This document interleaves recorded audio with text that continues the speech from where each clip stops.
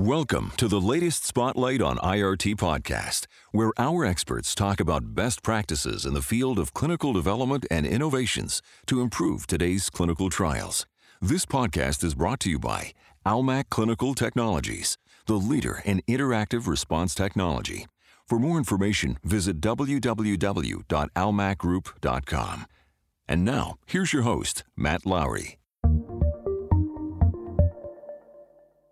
Hi everyone, in the Spotlight on IRT podcast. I'm Matt Lowry, and today we're going to be talking about languages. As clinical trials continue to have a truly global reach, we need to make sure sites all over the world understand what they need to do and how to do it. Recently, we were out shopping and I saw a book about relaxation by a celebrity. Tagline read that she relaxes through cooking her pets and family. My inner grammar police came out and I thought that, as a non-English speaker, may be downright terrifying. A few days later, I ended up fielding a query from a client about a few translations we had done, and I had the opportunity to speak with our languages group. The client had an in-country review done of the translation and didn't quite agree with the wording. It ended up being a matter of preference, and they kept the original terminology as it was more medically accurate. It was the equivalent of the difference between saying a cut versus a laceration. This is when I realized there's a lot that goes into an IRT system regarding the translation of prompts, and we don't always think about it.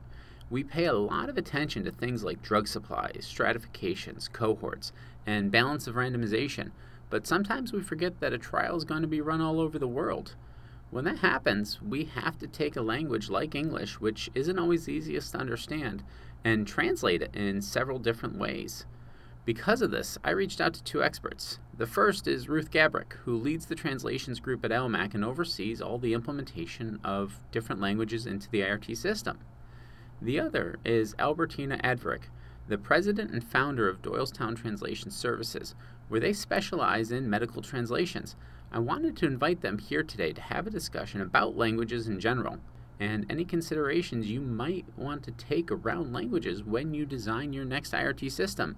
Ladies, I've got a whole lot of questions, but first, thanks very much for joining me today. Thanks, Matt. Thank you, Matt. Thank you for having us here. All right, welcome. My pleasure. So we wanted to talk a little bit about languages on an IRT platform today. One of the things that I want to start off with is, are we seeing them actually being used more and more in IRT? Absolutely, Matt. I would say in the IRT space, right now we are seeing about 50 or 60 languages, and as clinical trials grow and we need to reach more naive populations, we're seeing an increase in more remote languages that we haven't seen previously. So what's the average number, would you say, on an IRT system? Averagely, we do about 10 languages per project. Sometimes there are one or two, depending on the stage of the trial, and sometimes it can go as high as 20 to 30 languages per project. Now, Albertina, are you seeing even more coming across, not just outside of IRT, but in general? We actually do. For our other clients, we are using, and more critical, in a more remote areas. For Almac, we work on 60 languages, and I would say half of them are pretty common languages. English is the native language that the IRT systems are usually programmed in and support.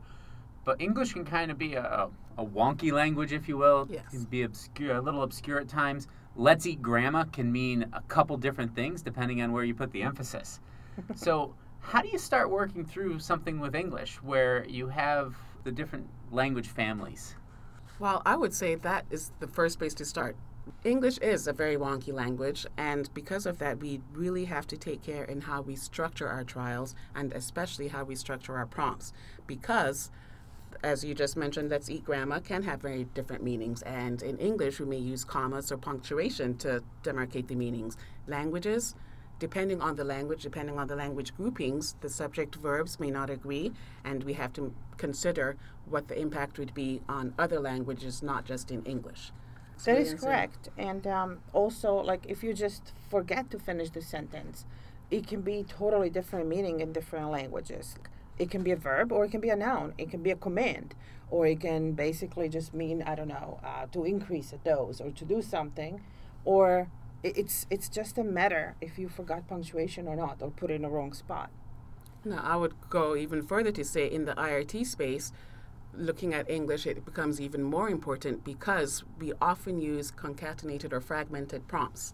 And with English, we're able to say, let's eat, and then maybe put a variable in, 10, 20 apples or oranges. But in other languages, you may not be able to put a variable in the middle of that sentence.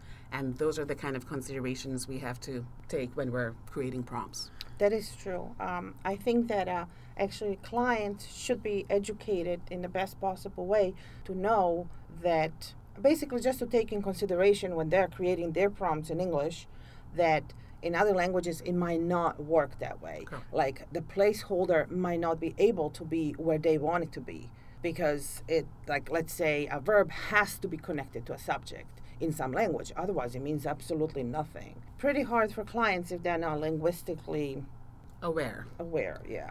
about English is, and the difference between English and other languages is many other languages have male, female, they have the Yes. it version. You're 100% right. In Germanic languages and in Romance languages, for example, they have masculine, feminine, and neutral. And on top of that, they have 6 cases. So in some languages, some cases are obsolete and some are not. Let's say Finnish language. That one has no prepositions, but it has 11 different cases. So, I mean, how do you compare that to English? They can say the same sentence in English in so many different ways.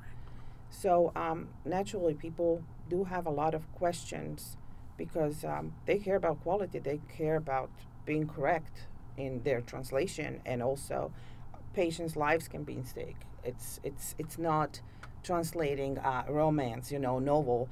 Okay, you can't really hurt anyone. Correct. And I think another consideration with the IRT space is that while we have to consider cultural meanings, in the IRT space we're a lot more specific.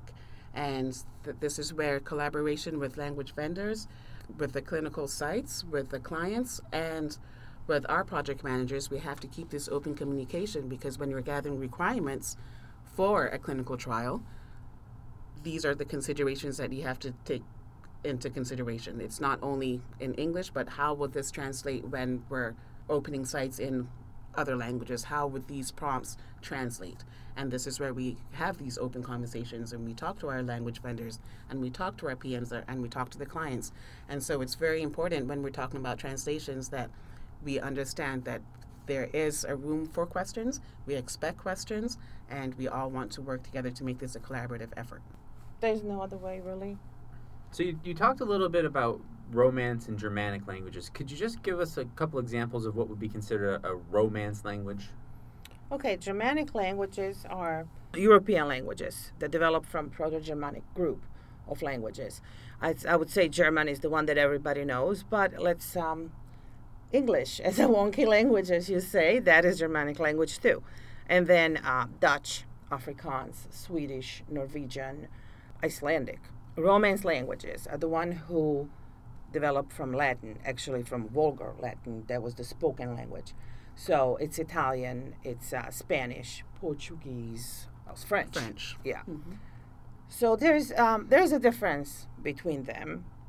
Obviously, we all know that Romance languages have a nicer flow, but also in grammatical sense, they are more flexible and fluid, while Germanic languages are not.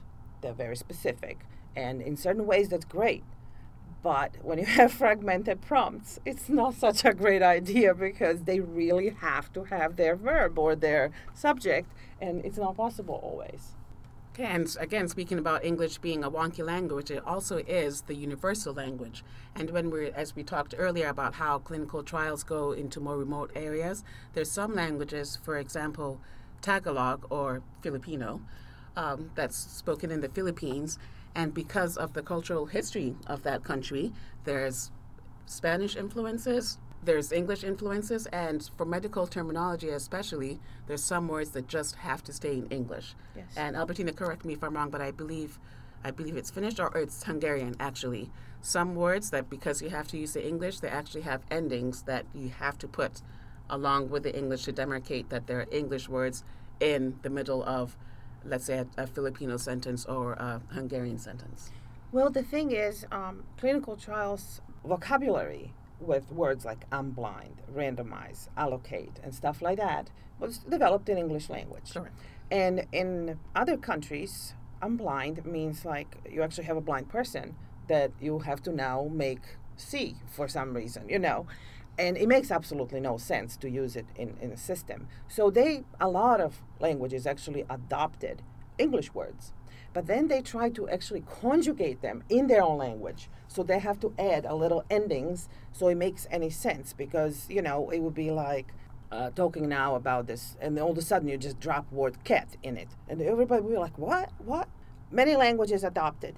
Some languages do not attempt to have plural or to conjugate foreign words. They just like the word always stays the same. Like computer is always computer. There's no computers. Taxi is always taxi. Kit is always kit.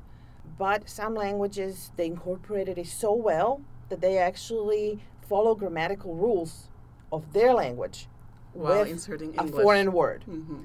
So it makes it a for a little very complicated and interesting prompts. interesting. And when we are checking, as you know, we're like, this word is ending on something when actually doesn't exist in other words. And it's making the accommodations for the English. Yes, exactly.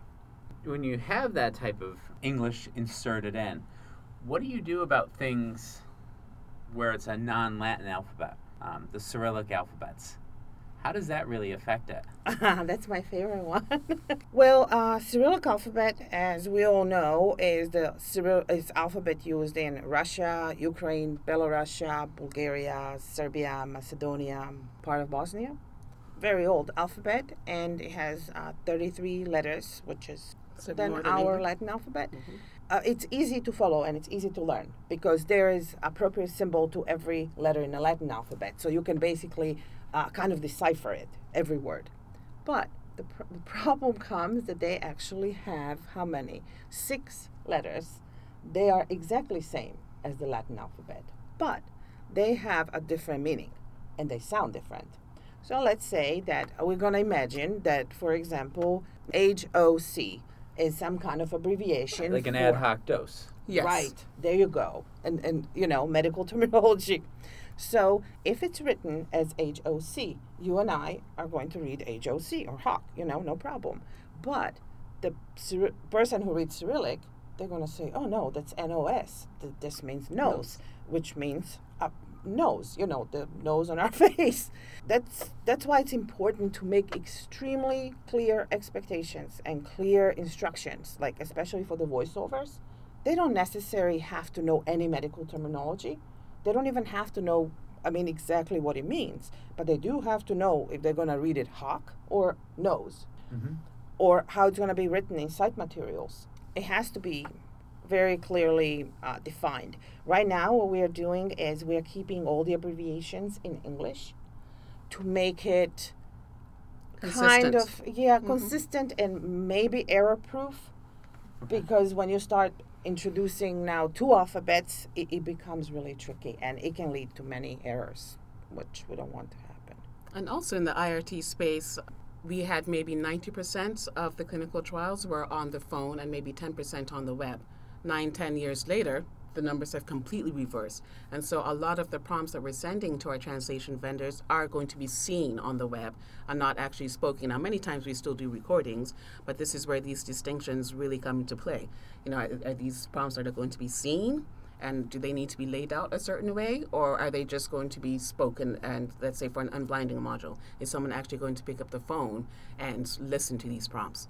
So when you see the prompts written out, you actually want to see the correct letters.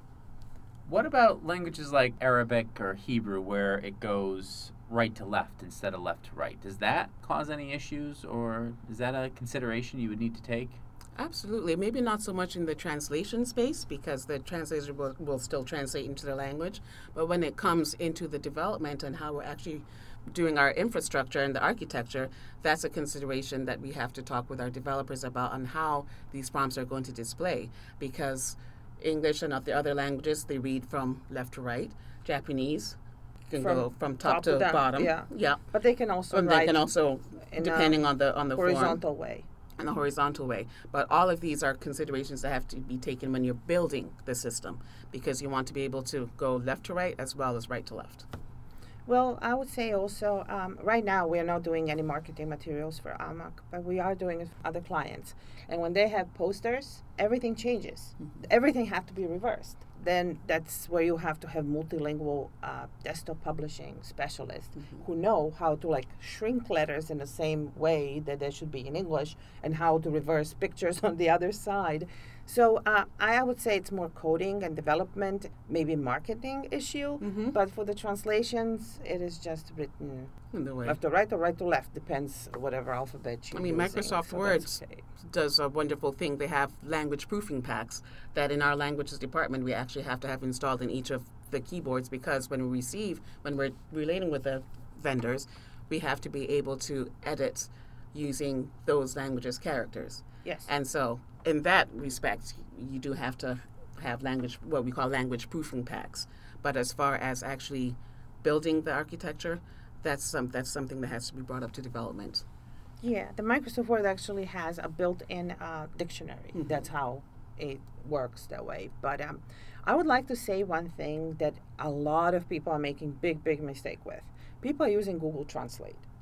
One thing about Google Translate is you can be sure that eventually you are going to hurt someone. Absolutely. If you use that translation. I mean, that is for sure.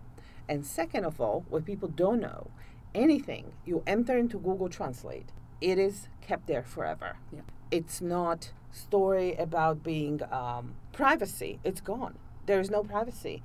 If you enter, let's say, AMAC translation into Google Translate, that's it, done. You just broke like every possible rule about privacy, and it's theirs now. But people don't know that. So even our clients, I mean, they just enter stuff into Google Translate and they come back to us with like a bunch of papers and said, this is what Google Translate said.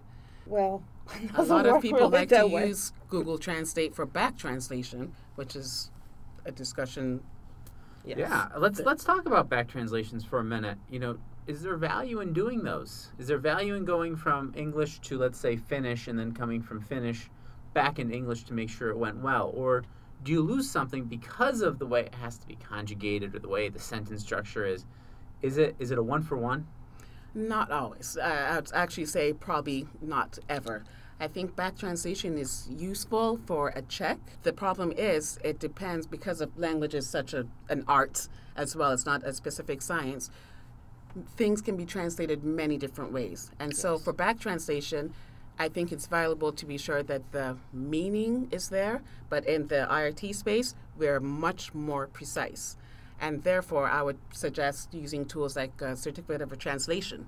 That way, you do have a guarantee that these translations have been done by a certified translator and proofreader. Yes. And you don't get into the back and forth that you do when you go into back translations. So there is some value there, but overall, when you're looking at the life of a trial, I think you would probably get more value from getting the certificate of translation. You lose some of the nuances of the translation when you go to back translation. Is that what I'm hearing? No, you not, are not necessarily. No. You're not going to get exactly the text that you're given out. Yes. So, for example, you You'll give get me the the meaning, English, but not the exact. And we are going to translate it into, I don't know, whatever, Italian, let's say, as a simple language, right? Mm-hmm. Sorry, Italian people, it's not that simple, but I'm just using it as example. Now you're going to give me Italian to translate back into English without me seeing the original English at all. So they are going to translate, but they're going to try to follow the flow of their language and the spirit of their language, and therefore it's not going to be exactly the same as your original English. So some people are going to be okay with that, depending on what is material, and some people are going to be totally ticked off and say, this is not good, this is not right, this is not correct. Although it is correct. You can say, I don't know, word enrollment. Okay, we have so many words for enrolling, entering, registering, and we can define them as like all different things and different, words in different languages and in English.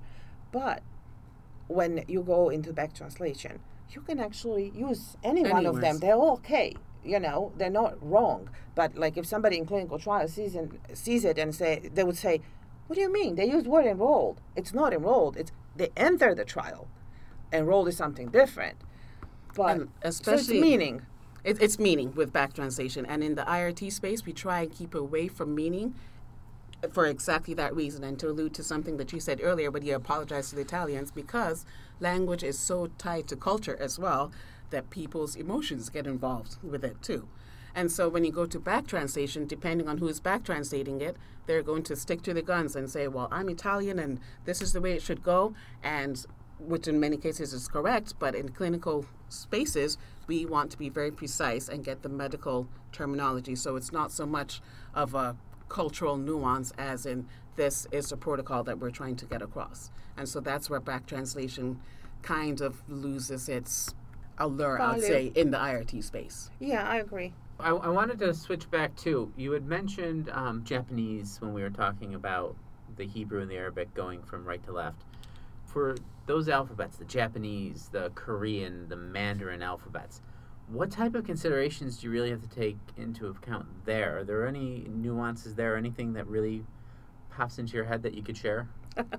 There's a lot of considerations there.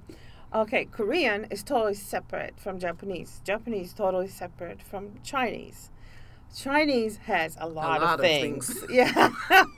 Japanese has 3 alphabets: kanji, hiragana, and katakana, right? And kanji is based on the Chinese symbols. Like, it's the pretty one that people tattoo on themselves. But hiragana and katakana, they're more modern Japanese. They're used for foreign words, for emphases, for grammatical elements, and stuff what we use in the professional space. Right. But really, what we get at the end, it's a mix of all 3. And for us, people who don't speak Japanese, looks pretty, but we don't really know how it's supposed to go. That's why we use certified medical translators who do know. And also, they have no way of describing like acronyms in Japanese language with their symbols. So they use a Latin alphabet. I don't know, abbreviations that we're using, like IXRS. They're going to just leave it as IXRS because there's no way to describe it unless you actually spell out the whole thing. You can do that. And those are the kind of considerations we take when we're gathering requirements. You know, we ask up front, would you like all acronyms? Well, in this space, in the RT space, all drug names are always going to be in English. Acronyms, what they are in English, those symbols may mean something completely different in French or another language. And so we always have to have the client actually spell out what the acronym is. And so, like Albertina is saying, the cultural or the translator, the proofreader can decide what makes more sense in their space. Would it make more sense to use an acronym using that target language's sentence structure, or would it make more sense to just spell out what the acronym means? For Chinese, it seems that a lot of people are really confused with Chinese language. Yeah. Chinese language actually has 2 alphabets, simplified and traditional. And that seems to be clear. But what is not clear is people connect and say, okay, Mandarin Chinese uses simplified. And let's say traditional alphabet is used in Cantonese. But then now you have Taiwanese, you know, and to make it simple and record it on your podcast so everybody knows it forever. Basically, if you live in China, you use simplified alphabet and you speak Mandarin. If you live in Hong Kong or Macau, you use traditional alphabet and you speak Cantonese. Also, like some people in Vietnam, Malaysia, Singapore use it too. If you're in Taiwan, you use language that we call Taiwanese, but Chinese people call it Mandarin, written in traditional characters. And then what else we have? Because Taiwanese is actually not a written language. It's more of a spoken. Yes. So we have Singapore that's simplified and they're speaking Mandarin, and Malaysia writes traditional but also speaks Mandarin. So I know that's like super confusing. But and then in Hong Kong. Yeah, Hong Kong has a traditional language. I mean, their official language is Cantonese. And Cantonese uses traditional characters, yes. The thing is that we all assume, I mean, if somebody's Chinese, they can speak Cantonese and Mandarin and every language, but they can't.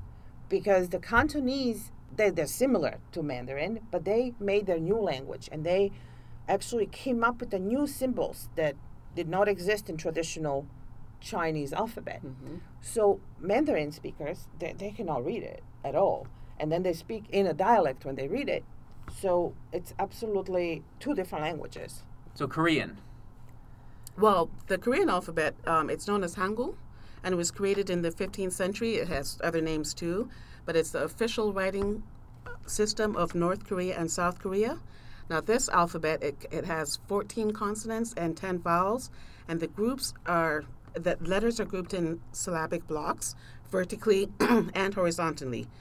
Now, some linguists consider it the most logical writing system in the world, partly because the shapes of its consonants mimic the shapes of the speaker's mouth when pronouncing each consonant. Really? Yeah, that is so interesting. Yes. That's really neat. Clinical trials, they want to get into some of these more naive populations. Yes. It's part of expanding the reach of the trial, making sure that you get the best possible care for the subjects involved. If you go into a remote area, thinking about some of those places that are incredibly remote, whether it's in Africa or in the Aboriginal tribes in Australia. Right. Or when you have a language, something that may not be even written down or spoken only, how do you go about how do you manage that from a linguistic standpoint? I was just going to say, then you're talking about you're moving away from translations to now linguistics. Yes. Because you have to get teams of people to actually go and live with these people. And I know this from personal family history. And they spend years in these cultures really learning the language. Now, what they're learning is just a spoken language. Now, you'll know in Africa, there's a story of the griots, how they passed the culture down. And that was just spoken storytelling. And so what the linguists do is they go out, they stay with the people, and just as we're talking about Korean, they actually develop the written language based on what they're hearing. Right. And so, and that's how the languages become written, because we were talking about languages that have never had a written form at all. And clinical trials, I don't believe have reached that far, because most of the clinical trials that we're doing already have some kind of written languages. Yes. But there are languages, like we're just talking about Korean, that are based on how they're spoken, because there has never been a written form. Right. Well, in clinical trials, I would say that at least the one that we are doing for AMAC, I would say Koksa is the most interesting one, because it has clicks. Yeah. And when you listen to it, I mean, I cannot say any word in Koksa, because you just speak, and they go. Person who's listening can say, what is this? Why they're doing this? Mm-hmm. But that is part of the language, actually. And they also have, I think, in Africa, I don't know exactly what language, but it's a whistling language. Mm. And it's so cool. But or they're not using it. Swedish, too. They have and sometimes it seems like you need a glass of water when you're recording, and that's just part of their flow of their language. For example, Japanese. We want speakers to say some words in English. They do not even have a sound L. It does not exist at all. So they're trying so hard to say it, and it comes out something in between L and R, D, something like that. And they're trying, but are we unrealistic? Or when we talk about medical names or drug names, you always want to keep that in English, and I find that's a very hard thing, especially for our Asian speakers, to pronounce some of these names. And so there we give a little bit of license and cultural flow, because what are you going to do? This is how they pronounce it in their culture, in their language. But yeah, you know what? It makes sense, because the people who are going to listen to it are going to pronounce it in exactly the same way. Yes. If somebody pronounces like in a super American way, speaker or listener in Japan or in China, they're going to be like, what? That doesn't sound right. And that's where in-country reviewers actually do have some significance as well, because it's one thing for us to say, yes, we're just going to translate it word for word and make sure it makes sense, but sometimes it does help to have in-country language reviewers too, to kind of make it flow according to the language. And it's a fine line, it's a balance between having a natural flow that culturally fits and sticking to the protocols, because we're a heavily regulated industry and we have to stick to the protocols as well. So personal preference can't come into it. So no personal preference. So who do you choose then for an in-country reviewer? Is it another translator? Is it someone at a medical site? Is it really up to... It's generally up to the sites, and that kind of leads back to our discussion about back translations, because we never know who is actually going to review the translations. Is it going to be someone that is certified or is it going to be a doctor at the office? And that's where the open lines of communication need to come into play. And we are, the IRT space, we do rely heavily on our translation vendors because we know that any translation coming from our translation vendors are going to be professional. They're certified. And so when clients come back after reviewing their translations and they have changes, many times we try to educate the client and saying, hey, you want to make a change here, but we're not sure, is this a cultural change? Is this a personal preference? And we have guidelines. Many times clients want things the way they want them, and then we'll take it back to the translation vendor and we'll say, hey, is this an actual change or just a personal preference? Now, we're in the business of pleasing our clients, and so when it comes back to a push and shove and they want a translation a certain way, we can accommodate that. But what we do at Almac, at least, is we will always keep our certified translation in the repository. That's what we're going to use. But, and this is where we kind of go into coding, we will make accommodations for the client preferences. So we'll have specific client custom prompts, and for their systems, we'll use their translations if that makes more sense for them. That is true. It's really a gray area because we, as people who work with languages, we would absolutely prefer if people who are reviewing it are linguists, right, or at least just always the same person. Have for a pharmaceutical company, always same person reviewing same language. So there is some kind of consistency. The problem is that those people who are reviewing it, they have no translation memories, they have no glossaries, so they're just going based on their own opinion, how they like things to be said. Mm-hmm. And yes, sure, we are going to accommodate what Almac says, what Almac's client says, because it is their system and they have to get what they want. Yeah. The consistency should, and it would be great if we can obtain it every single time. But and part of the tools that we use for consistency is translation memory tools. Yes. And why we have good partnerships with specific vendors is because they build up preferred glossaries or preferred terms that are used for Almac, and not only for Almac, but for our clients as well. And so when you have sites or clients that have many different in-country reviewers and we see that they're veering off of what our standard terminology is, that's when we can raise a flag and say, hey, we've done many trials for you. We use, let's say in French, we always use this term for enrollment or for screening or for rescreening. And in this particular project, you're saying you want to use another word, and that's where, and we lose time, a lot of time, because we've got deadlines as well.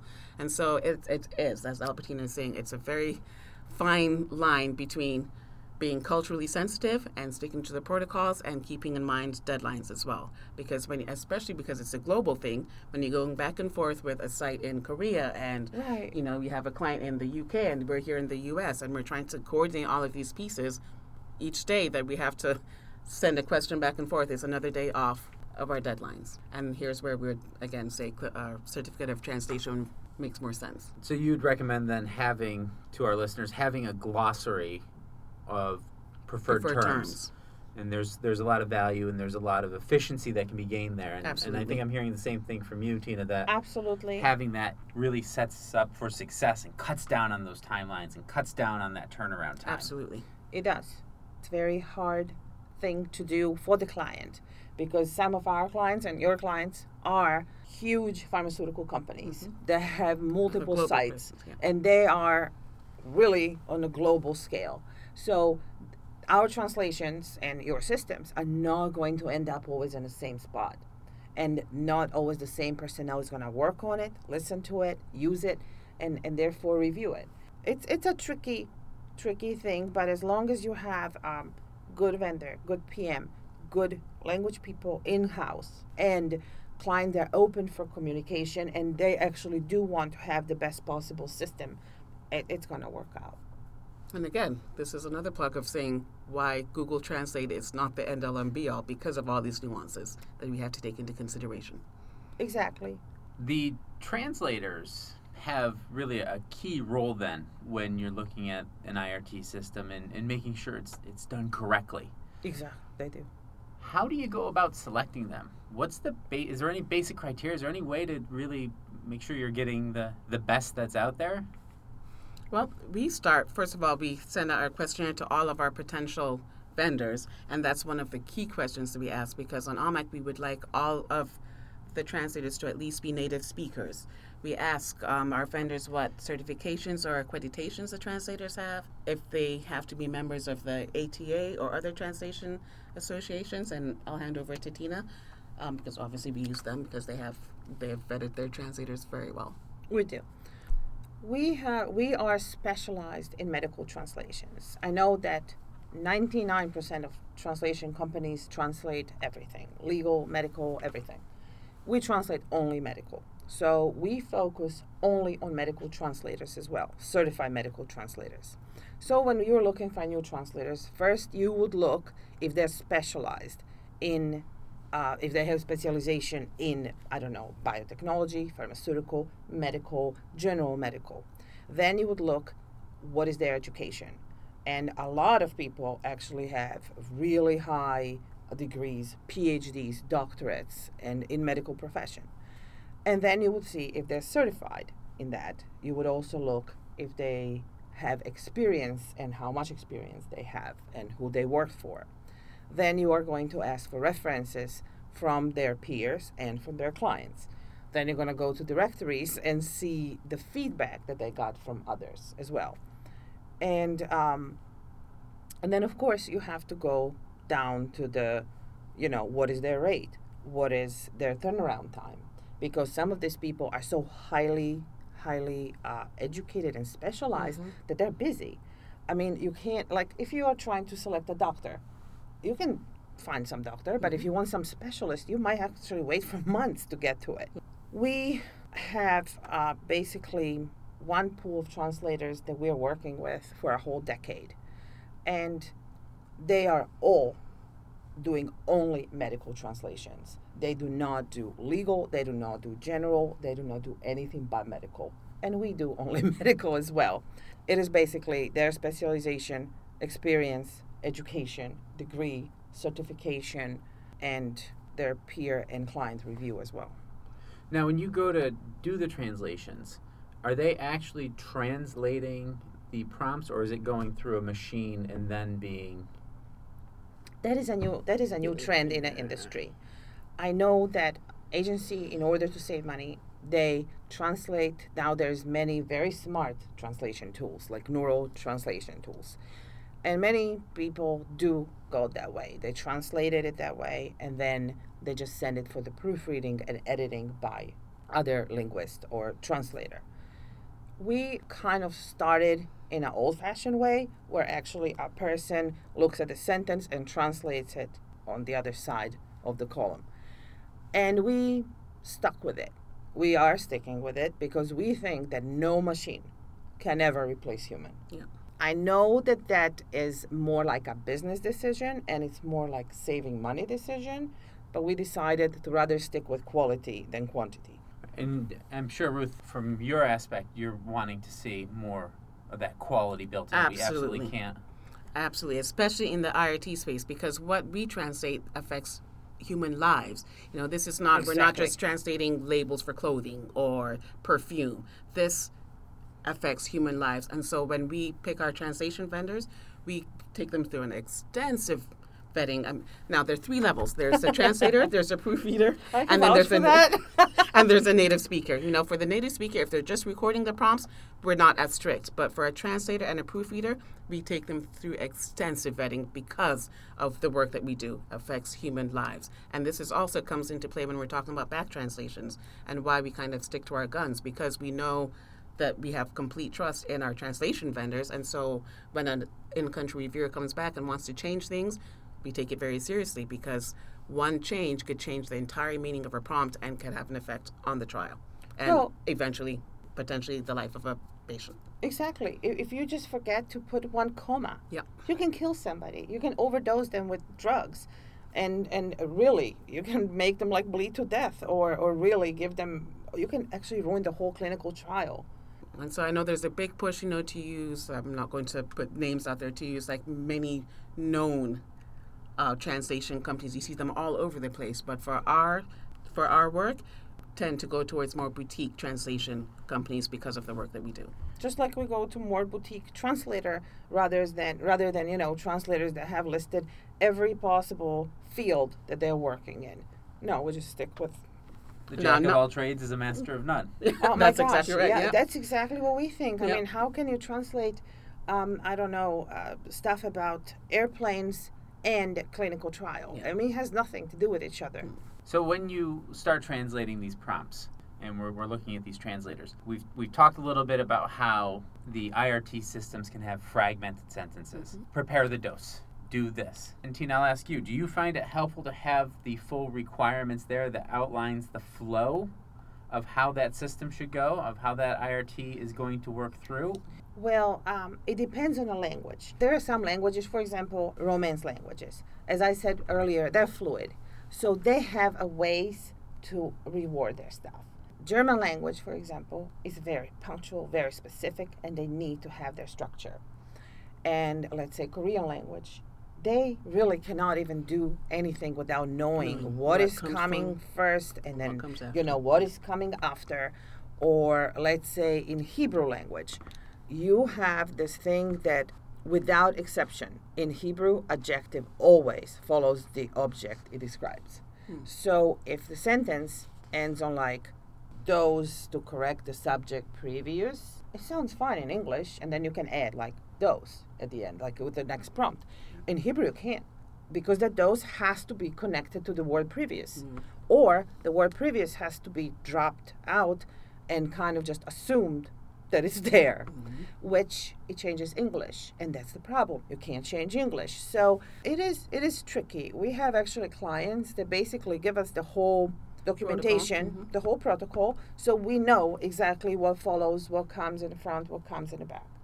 And then with Almac, we just bug them, we bug you guys with questions and asking, It's an open communication flow, yes. I mean, we have to, if we want to do it correctly, and we do want to do it correctly. We do not want to make mistake or assume that something would come, because, for example, I brought a paper with like some examples.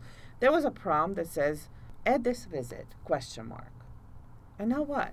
How do you know what comes before that? It can be anything. Did subject get medicine? Maybe. Maybe next thing to give to subject is going to be blah, blah at this visit.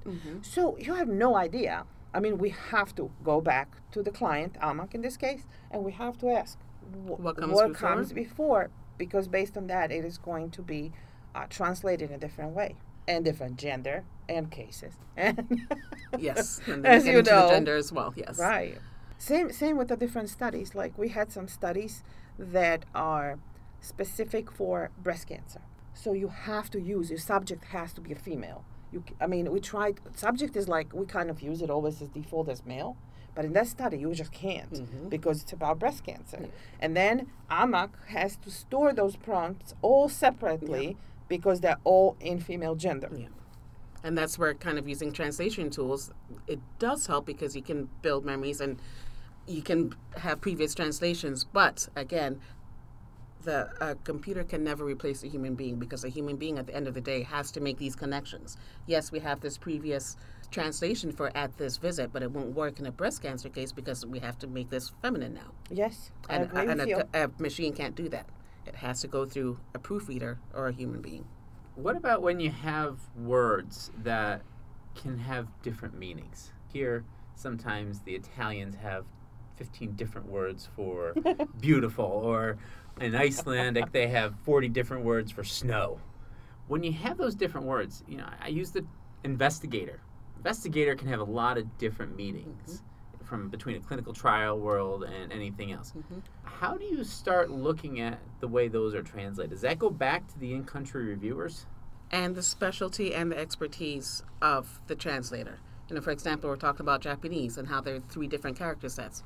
A specialized Japanese translator will know to use this, what we call the scientific or the medical translation set, because this word would be more aligned towards a professional setting than another word. Or if we're talking about subject and patient, or they would ask. Here we had in Hebrew, right? the translator says, I have two possible translations for atrial fibrillation. It's a medical term, but it's two possibilities. Yeah. You have two possibilities to say screening, two possibilities to say sight, not just in Hebrew, in many languages. Like they can say, like in Italian, they can say sito or centro. So what is it? Is it sight or is it center? And baseline, that can be like a variety, anything you want. So they basically ask us, and then we ask, do you have preference? And if they do, we put it into our TM, and where And that's it's how like you part start of it is a building glossary. a So then glossary. when we go to that translator or next one, we always give them these terms, and we say, please stick with it for consistency reasons. This is what the client wants to use. And then your end clients, sometimes they come and they say, we want to use something else. allocation. We Yeah. do not want to use randomization. And the third one is going to come, no, always randomization, never allocation. You have to be flexible, Yep. and you have to communicate. There is really no other way. There's really no other way but open communication. What about when a word doesn't exist in a clinical sense? Do you Then there's- substitute the English in, or do you let them have some? Many times you can substitute the English in, or you can, for example, I'm blinding. Oh, I love that one. Yeah, I'm blinding in English is you're lifting the blinds. For example, I think in French, you're opening the shutters, like a window shutter. Right. You're opening something because there's not really that word unblinding in certain Yes. languages. So sometimes, like depending on what the word is, you just have to put the English in, and then depending on the language, have to put a designation or a tag to indicate that, hey, we're dropping English in the middle of a translation. Or when you're looking at prompts, a prompt that could be 5 letters in English will end up being 20 or 30 in Tagalog, because they have to use descriptive words to get the meaning of that one word in English. And to me, that's kind of the fun of languages and translations as well, just seeing how different can get the same meaning in the most concise form for something that there's not really a word for in that language. Yeah, I agree. Unblinding is a good one Mm-hmm. because it's very descriptive in some languages. So it says, I don't know, to uncover the treatment. Yeah. To, well, in Spanish it's ciego de. Yeah, it's Opening- basically opening the window unblinding. shutters, Yeah. yeah. But like we had one word, escalation and de-escalation. And I mean, doesn't sound like anything special, right? Well, in most languages, de-escalation doesn't exist. Escalation does, but no de-escalation. We just got flooded with questions. Can I use reduce? I mean, they all know what it means, but they can use that exact word. So sure, I mean, we check with the client, of course, if that's a possibility, and if it doesn't exist, but what can you do? You use the closest possible word that you can to describe it. It's just kind of like back translation, but in English. We were checking client TM, and they try to like keep some words kind of in English or close to English, like when they tweak the English word to sound like Italian. So they had, for word cancel, they had cancelli. And cancelli means a gate. So we're looking at this TM and we're thinking, what do you mean gate? This is medical TM. It has nothing to do. But the real word is cancellare, to cancel. But they, I guess, MS Word thing, or it was typo, I don't know, but it can happen, stuff like that. Yeah. So either English word, or they use the most descriptive way they can describe something, or the most similar word to it. Considerations you have to think of with coding, because like we're saying, a prompt in English that may be 5 words, maybe 20 words in a language. And so when you're displaying it on the web, how do you then have the flow? How do you have it wrap around? That's true. Yeah. You know that we do have a client who produces a lot of posters. Like they do all the marketing, so it's like radio ads, TV ads, posters, and marketing materials. And then, like, if you translate something in Finnish or Spanish, the words are just this long. long sausages. And Finnish I especially. mean, I know, and they're connected, so you can't like chop them, So we are heavily relying on a desktop publisher person who's multilingual and specializes in that, because I have no idea. I mean, unless I make font like 5, but then nobody would see then the no one can poster. read it, you yeah. know? Yeah. What about a word like cap? Does that give you some Yes. angst there? Same Because- with cap. I'm like, are we talking about a ceiling? Are we talking about cap on your head? Are we talking about RAND cap, capital? yeah. Could it be an acronym? Yep. CAP is a big problem word. Although, when you say like the cap on a salary is this, we all know what it is. That's the max you're going to get, and that's it. But for the translators, these poor people, they are having so much problem with the word cap.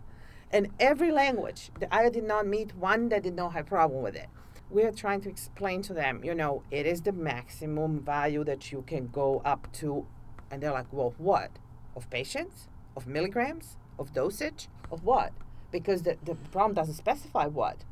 Okay, let me go back to the client and ask. They're also being creative. Like in French, they translated plafond, which means ceiling. In other languages, they translate maximum of. In some languages, they translate maximum value. In some languages, they have to specify of what, maximum of maximum what. But that's the one that causes a lot of trouble. Just tiny little 3-letter word. It is. That all just then comes back to the idea that those fragmented prompts really can throw Absolutely. languages all over the place because you have English is such a wonky language without that verb-subject agreement that always needs to be there, the conjugations, the genders, cases. Yeah. One question I do have for both of you then is, what's your favorite language? Oh, I have many. I do. That's not fair. You can't ask. That is not a fair fair? question. I changed my languages. Like you change the fashion and colors. So that's how I changed my languages. Like at one time it was Japanese. So I actually attempted to try to learn it. And the person who was teaching me was not happy. Because, they gave me assignment to write stuff for my homework. And I wrote, copied everything perfectly. I mean, you could put on top of the letters that they gave me, it was exactly the same. And my instructor said, that's not good. You didn't do anything good. There's an order to strokes. You did not follow the order. What order? What are you talking about? No, it has to be exactly the way how you write it, from left to right, up, down, and how the stroke of the letter, how you write it. So I failed totally. I mean, that was one of my favorite. Then I absolutely love Thai alphabet. Oh my gosh, the written language, I think that hands down, beautiful. Thai is, to me and to Albertina, the most beautiful written language there is. Yeah. Spoken, I tend to lean towards the Romance languages because of the flow. They're very lilting. German, they're just a little harsher, but written language, I'd say Thai. Since I have family from Italy and from Austria, so both Romance, Germanic, and I speak Slavic language, so it's all three groups. I kind of consider them like a normal thing, that you hear your whole life. So I go more into exotic languages. Like right now I'm watching on YouTube cartoons in Twi. That's a language of Ghana. I mean, I know we don't work in it at all, but they have cool cartoons on YouTube. And I really I just learned 2 words. One is asante and one is matase. So I like them. And that's why it's an unfair So question I'm changing because it, languages are so interesting. They are, and they're it's beautiful. A very interesting space. Yeah. We're obviously working in a good field and we like it. That's right. And one last question. Any advice you could give to our listeners in this clinical trial world for considerations they should take, or the one thing they could take back from this whole thing when they're putting their next IRT system live regarding languages? I would say learn as many languages as you can and travel as much as you can. But okay, that is outside of work. For work, I would say if you have anything to do with development of languages or development of the scripts or development of the materials, try to think that your English has to be as clear as possible. Yeah. I mean, if you don't have other linguistic knowledge and you don't know how other languages are functioning and working, at least what you can do is you can try to make it as simple and as clear as possible. Nothing to be open for interpretation. Because people in other languages will not, what are you meaning there in that sentence? And it's going to be helpful for everyone. But if people have some linguistic knowledge and know second language or multiple languages, then just try to think that in other languages it is going to actually work totally different. I guess leapfrogging off of what Tina says, because that would be my number one thing too, is just remember when you're writing requirements or when you're writing a protocol, that languages are going to come after this, not just English. And so my added point would be communication is key. You're probably, when you're translating your English master text from the translations department, you're going to get a lot of questions. And because we're always working on timelines, getting them back to us would be helpful. Yes, So that's communication true. and clarity, I think, would be the two key takeaways. Yeah, I agree. Awesome. Well, anything else you two would share or add with our listeners? Globalization, languages. We're all going to be at least exposed to one or two other languages in our lifetime. It's an interesting space. That is true. So things are changing, and with internet, with everything, the world is really a global world is getting place. smaller. And some languages, I mean, English is understood in most parts of the world. To be culturally sensitive and to be fair to other people, we don't want to force people to speak and understand English. Yeah. So everything is provided in their language. Cultural sensitivity as the world Sure. becomes smaller. You know, I'll just add one thing we didn't discuss earlier: patient and subject. In some countries, my gosh, you cannot yes. call people Subjects. So when you're writing protocols, think about that subject. Now, obviously, when we come to translations, we'll make that accommodation. But these are just kind of the global features that we'd like people it's to almost start like thinking. it's appalling to them that you would even consider Consider calling a human human being a subject. a subject. Yeah, so it has to be. So a language is patient. not just language; also people is part of culture.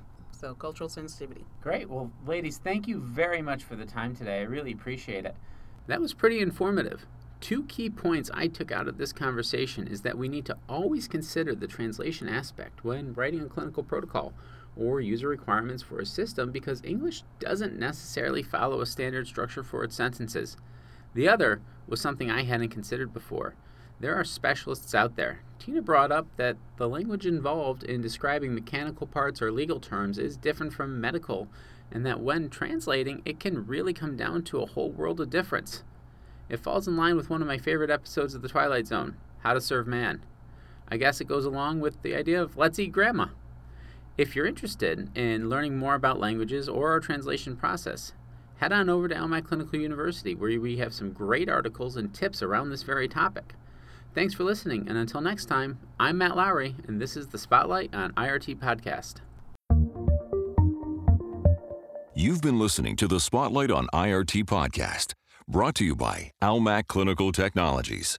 If you have a question for our host or would like to suggest a topic for our next podcast, please visit our podcast page on Almac Clinical University at university.almacgroup.com.